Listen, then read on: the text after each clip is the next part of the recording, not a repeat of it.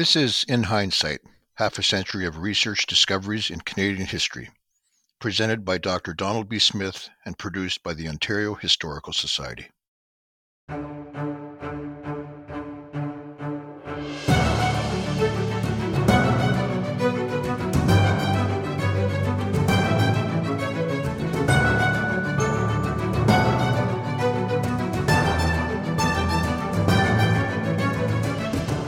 Great pleasure to talk today about Honoré Jaxon, episode 11 of the series. Honoré Jaxon, special interest of mine. I've been intrigued by him for decades, literally. Half a century, in fact. Amazing individual. Hard to begin. There's so many entry points with him. This extraordinary gentleman who was Louis Riel's secretary in 1884-85 in the Northwest in present-day Saskatchewan. I think, though, the best one for me is to start when he's twice the age he was at the time of his activities with Riel, of his participation in the movement to obtain self-government for Western Canada, in his movement to obtain justice for the Western farmers and for the first Indigenous peoples of the West. I'm going to start at when he was double the age, when he came back. He came back to Western Canada in 1907, 1908, and that's the point of departure for me.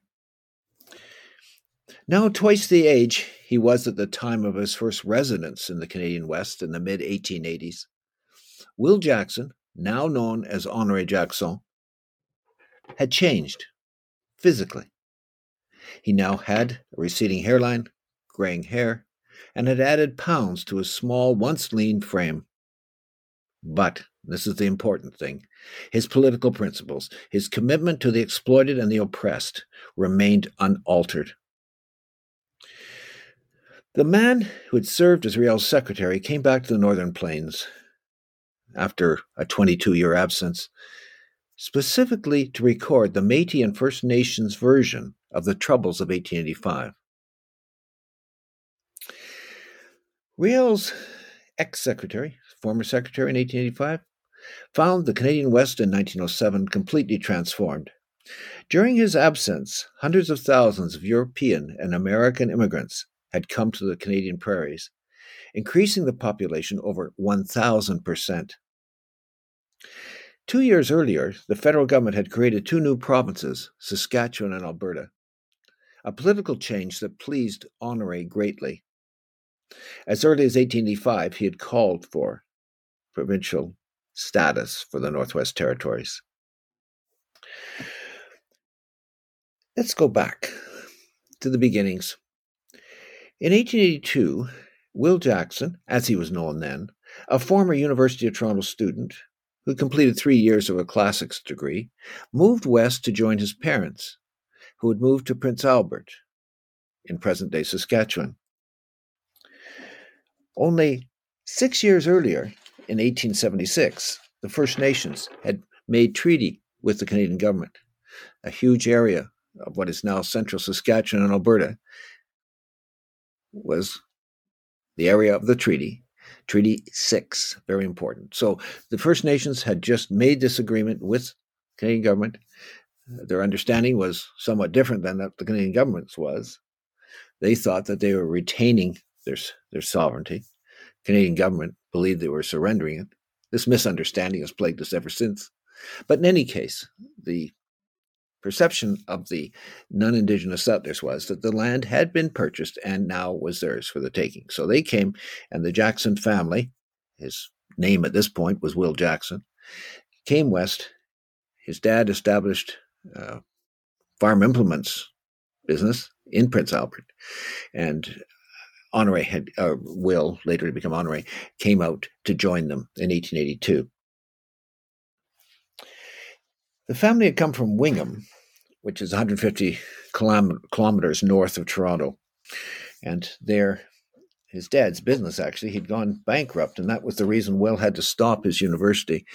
He had to because they had to move, and Will had to stop. He almost finished his university degree, but one year left outstanding. In any case, he came to Prince Albert. Once he arrived, he was obviously the best educated, or almost, perhaps my standing, the best educated man in the area, and the Settlers Union asked him to become their secretary, which he accepted.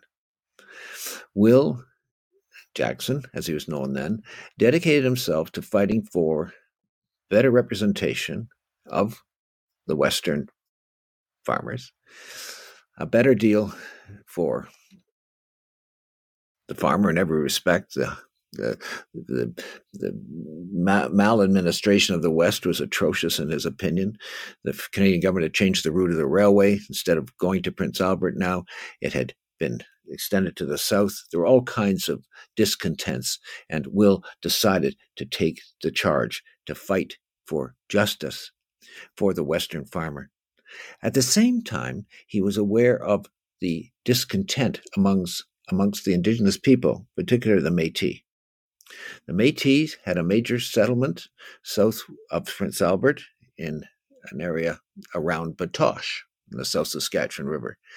And they were extremely agitated because their land title was not being respected.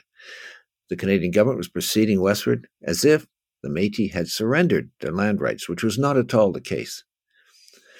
In desperation, the Métis at Batoche had sent a delegation requesting Louis Riel, who had been their champion in the Red River, present-day Manitoba, in 1869, 1870. They'd asked him if he'd come back from the United States, and he did. He'd just come. This is when things become quite exciting. Riel was open to this, an idea of an alliance with the white settlers, and Honoré certainly promoted it.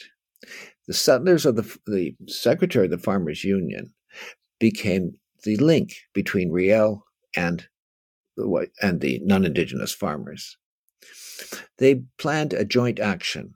A petition would be sent to the Canadian government, and Will was the gentleman who collected it. All late, Riel came back in the summer of 1884. Throughout the latter part of the 1884, Will, in consultation with Riel, prepared the petition, and Will chased all around the Prince Albert area, obtaining signatures for it. At this point, the white settlers and the Métis were united, and Will was the link between them. However, that did not continue. The Canadian government did not respond, and the Métis became increasingly upset, discontented. Will had moved to Batoche. He brought with him, incidentally, he idolized the ancient Greeks. He studied classics at the University of Toronto. He saw these people as he just saw them as the people he studied in ancient Greece, as lovers of liberty. That's what he saw in the Métis people.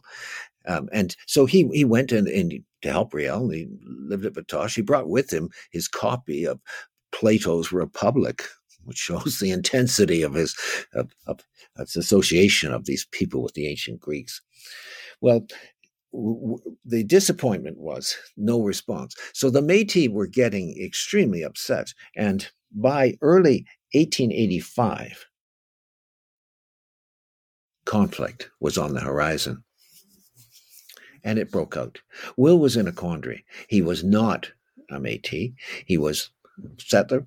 And here he is in a situation, he's caught between two sides. What he did was to practice neutrality. He searched for some kind of spiritual answer to this. His family was very, very strongly Methodist, today's United Church, very strongly Protestant. But in Riel's camp, he turned Catholic. That was a way of approaching closer to the Métis.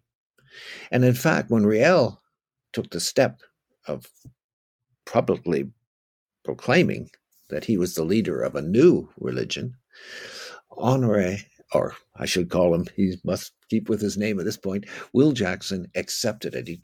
He accepted Riel's religion, and he's trying desperately to keep the two sides together, the Métis and the settlers, and also make an overture to the First Nations. He wants the West to be a place where all groups associate together and work together for equality. That was his dream. Now it's shattered. Violence breaks out in mid-March, and he didn't take up arms.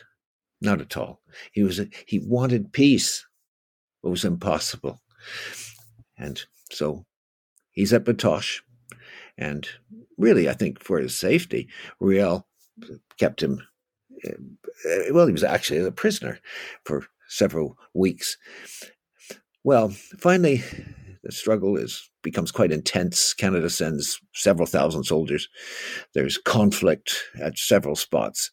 The big campaign for the Canadians is the assault against Batoche, and that takes place in May 1885. He's not involved at all. He's held as a prisoner, actually, at this point. Despite all his efforts for the Métis, he, in this situation, was an unknown quality, and they couldn't. This was the best answer from their point of view. He was held as a prisoner. When the Canadians took Batoche, May 12th, 1885, they assumed that Will Jaxon, who'd been Riel's secretary, was an insurgent. He had taken up arms, and they took him as a prisoner.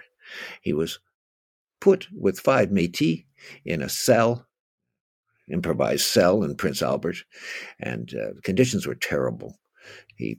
Vermin and filth and sleeping on the floor. Everything was terrible. He was treated as a traitor, and this had a major psychological impact on him. One might say this was indeed the turning point of his life. And in prison, in his cell, he began to associate even more fully with the Métis than before. The Canadian government took the prisoners from Prince Albert to Regina, and there the trials were held, the big one, of course, being Riel's. Will Jaxon was tried. His trial, however, was very brief because it was assumed that he was insane. That was the verdict and his family, of course, they wanted to save his life and endorsed it. He had become unstabilized. He had been so taken up with this, he'd accepted Riel's religion. That was evidence of instability and enough to make this judgment. Trial was very quick. Will was incensed by this. He said he totally conscious of his support of Riel and what he was doing, and totally opposed this verdict, but nevertheless it was imposed upon him, and he was sent to the insane asylum at Lower Fort Garry, present day, just north of present day Winnipeg, and held there. Well, he was really quite furious. At Lower Fort Garry, Will had a relatively pleasant experience in that he was allowed all the books he wanted, and of course he asked for his favorites, and his guitar, and so he's held there. It's light security, but finally he's had enough, and he's worried that Riel, who at this point has been tried and has been sentenced to death, and he's got to do something. What he does is he slips away.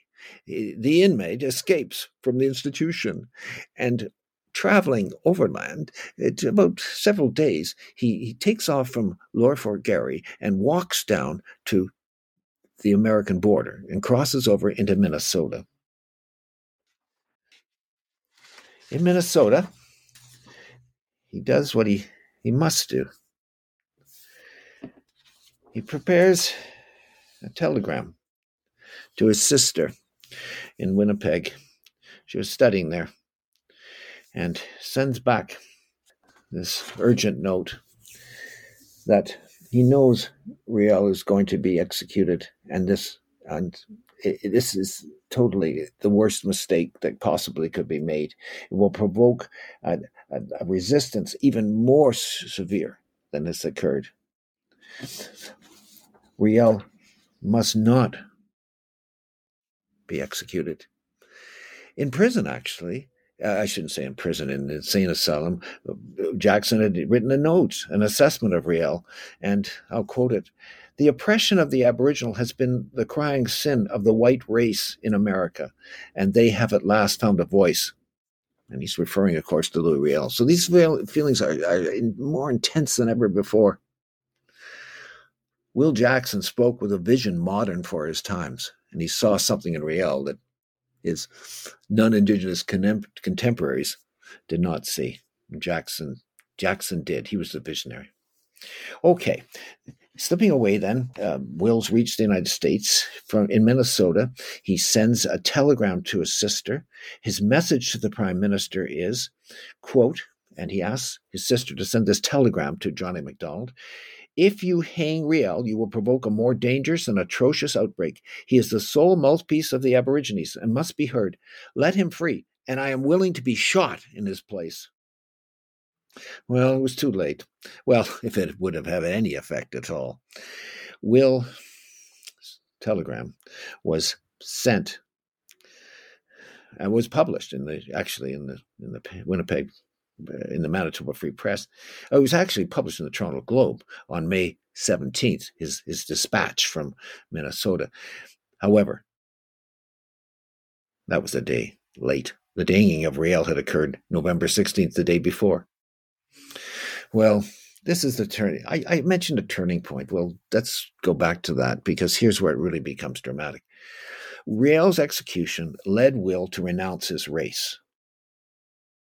In Chicago, where he decided now to make his home, he began to self-identify as a Métis and changed his name to the French-sounding Honoré Jaxon. He devoted the remainder of his life to fighting for the working class and the indigenous peoples of North America, and he did so identifying himself as a Métis. It had had that much an effect on him. Well, in Chicago, Will becomes a labor leader. I kid you not. He's articulate. He knows how to write. A little bit verbose at times, but he's got a talent.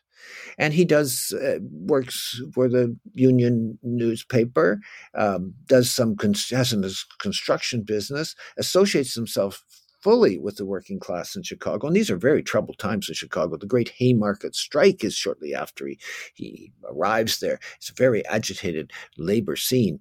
And Honoré is totally with the labor class. Spiritually, in Chicago, he accepted a new faith, the Baha'i faith, the New World religion from Persia, which stressed the simplicity of life and service to others. He liked especially the Baha'is' emphasis on the need to abolish the extremes of wealth and poverty, and he became a strong member of the community in Chicago. Now, good news. Honoré, at the age of 40, finds a life partner, or almost a life partner, because unfortunately, towards the end, they did live separate lives. But at this stage, all is good. And at the age of 40, Honoré, he's taken the name Honoré Jaxon. So Will Jaxon, I'll now refer to exclusively as Honoré Jaxon. At the age of 40, Honoré married for the first time. His partner was Aimé Montfort, an attractive Chicago teacher, 6 years younger, who was also active in the Baha'i community. On account of her poor health, this former teacher, shortly after they married, left teaching and switched to office work, usually in the business correspondence field in which she excelled. Emmy's very interesting. She loved to read, especially the works of Shakespeare, so much so she once took a course on his plays at the University of Chicago. A reading of Shakespeare's plays, she argued, enriched an individual, quote, in a real way to prepare one for meeting and understanding crises that do come into everyone's life. Another example of her intellectual powers, in the early 1920s, she made this very in-depth commentary of H.G. Wells' over 800-page long outline of history. the famous British author's chronicle of the history of the world from the Earth's origin to the First World War. Here's what Amy said of it. It presents the whole field of history, broadly, logically, fully, and in most fascinating style. It offers the most magnificent survey of civilization in the making and is an education in history, finer and larger than that to be obtained from any other source. My goodness, what just so articulate. Amy had a wide social circle. She responded well to new ideas and kept informed of contemporary social issues. On occasion, she helped, in her husband's words, so I'll now quote Honoré, she helped, quote, a millionaire lady friend of ours in North Side Society to put a benefit on for a maternity hospital for unmarried young women. With pride, Honoré commented in a 1906 letter, it is a sadly needed institution and a fitting climax to Amy's many good works in this wicked city. He fully supported her work. In addition to her participation in Baha'i organizations, Amy belonged to the Women's Civic Club, a statewide group that fought for the vote for women. And here's a very interesting anecdote. A friend of the Jacksons in neighboring Oak Park, next to Chicago, a young American architect, later to be renowned for his own style of residential construction, known as his prairie style, was a good friend. His name was Frank Lloyd Wright. Frank Lloyd Wright and his wife Carolyn enjoyed the Jacksons' company. In December 1910, the Wrights had an enjoyable dinner with them. Later, Emma recorded what Frank said about her husband. Wonderful quote coming up in Amy's words. Quote, she recalled that Frank said, he was much interested in Honoré's recital of events and said he wished he had the money to back Honoré, to give him complete freedom to follow any trail he chose, and sit back, and he would watch Honoré play the game. He says he can't imagine a livelier, more interesting play. Emmy's conclusion, and he's right. Honoré's progressive and enlightened ideas about the equal position of women in society pleased Amy a great deal. She thought the world of her husband, as she wrote in 1911, quote, he is not only abreast of the most modern thought, but in the front rank with the most radical. He is the most splendid chap, and I am very proud of him. Yet, she recognized one personal shortcoming, his refusal to make money for himself. Amy added, quote, to me, monetary reward for legitimate effort is both interesting and attractive. To him, it seems to be the repellent element. From 1907 to 1908, the point at which we began this episode, the Jacksons made an extended visit to Western Canada to see Honoré's family in Prince Albert, to talk to Western labor and farm groups, and Honoré's other purpose, to gather notes for a history he planned to write on the troubles of 1885. Jean Riel, the son of Louis Riel, who Honoré had last seen at age 2, in 1907, 1908, lived in the Winnipeg area.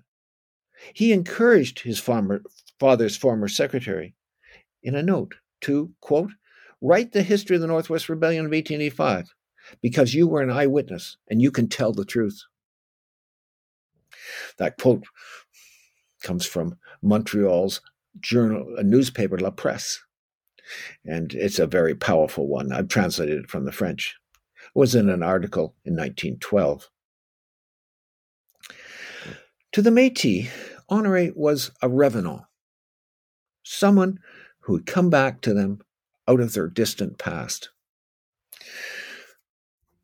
Well, Honoré collected luggage full of notes and even some photos of his intended illustrations for his book. And he returned to Chicago in 1908. There, Honoré remained active in the Chicago Federation of Labor, worked as an editorial writer on their monthly publication, the Union Labor Advocate, and was a local personality in the labor field. Years later, Lloyd Lewis, a journalist and historian, recalled what Otto McFeely, labor editor of the Chicago Evening News, had written of Honoré at the turn of the century. McFeely spoke of him, quote, as very learned and very cultured. He added, although the police and middle-class Chicagoans might dismiss him as a crank, quote, the intelligentsia, the bankers, the college professors, and the labor union men, they knew he was worth listening to, for he could not only talk classic English with an Indian eloquence, but he has an immense amount of learning. Honoré became the advocate of many progressive causes in Chicago until the end of the First World War, when he moved to New York City. Amy did not follow, unwilling to endure his Spartan living accommodations. Quite early in their relationship, she realized the impact of the troubles of 1885 on her husband. Quote, that period made a changed man of him and accounts for much in him that is odd, but which I have accepted because I understood the reasons and the causes back of all. Amy died in the early 1930s. Honoré loved New York City with its legendary museums and its libraries. Quote, with every facility to help gain knowledge on every subject in the universe, end of quote. Yet he remained the alert social critic. He wrote, on the surface, it looks as if the poor had so great a chance as the rich to acquire knowledge. But, in reality, he added, since the hours these institutions are open from about 9 or 10 a.m., only the leisure class can take advantage of them. In the 1940s, Honoré's life mission became the establishment of a library for the First Nations in Saskatchewan. Although Riel, over a century and a half earlier, he had met Big Bear and other important First Nations leaders, he felt drawn to the First Nations. He bought old books in New York City and pamphlets and saved old newspapers whatever he considered important, and stored them with his notes taken over many years in his basement apartment. Honoré's dream in the 1940s became to transport his library to Western Canada and give it to the Indigenous people. They could use it to educate themselves.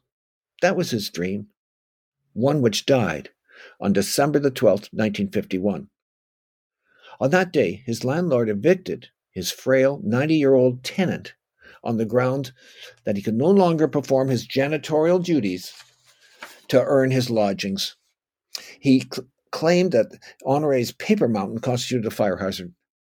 Honoré's library, 3 tons of it, went first to the street, next to the New York City dump. In poor health and broken in spirit, he died in New York's Bellevue Hospital 1 month later on January the 10th, 1952.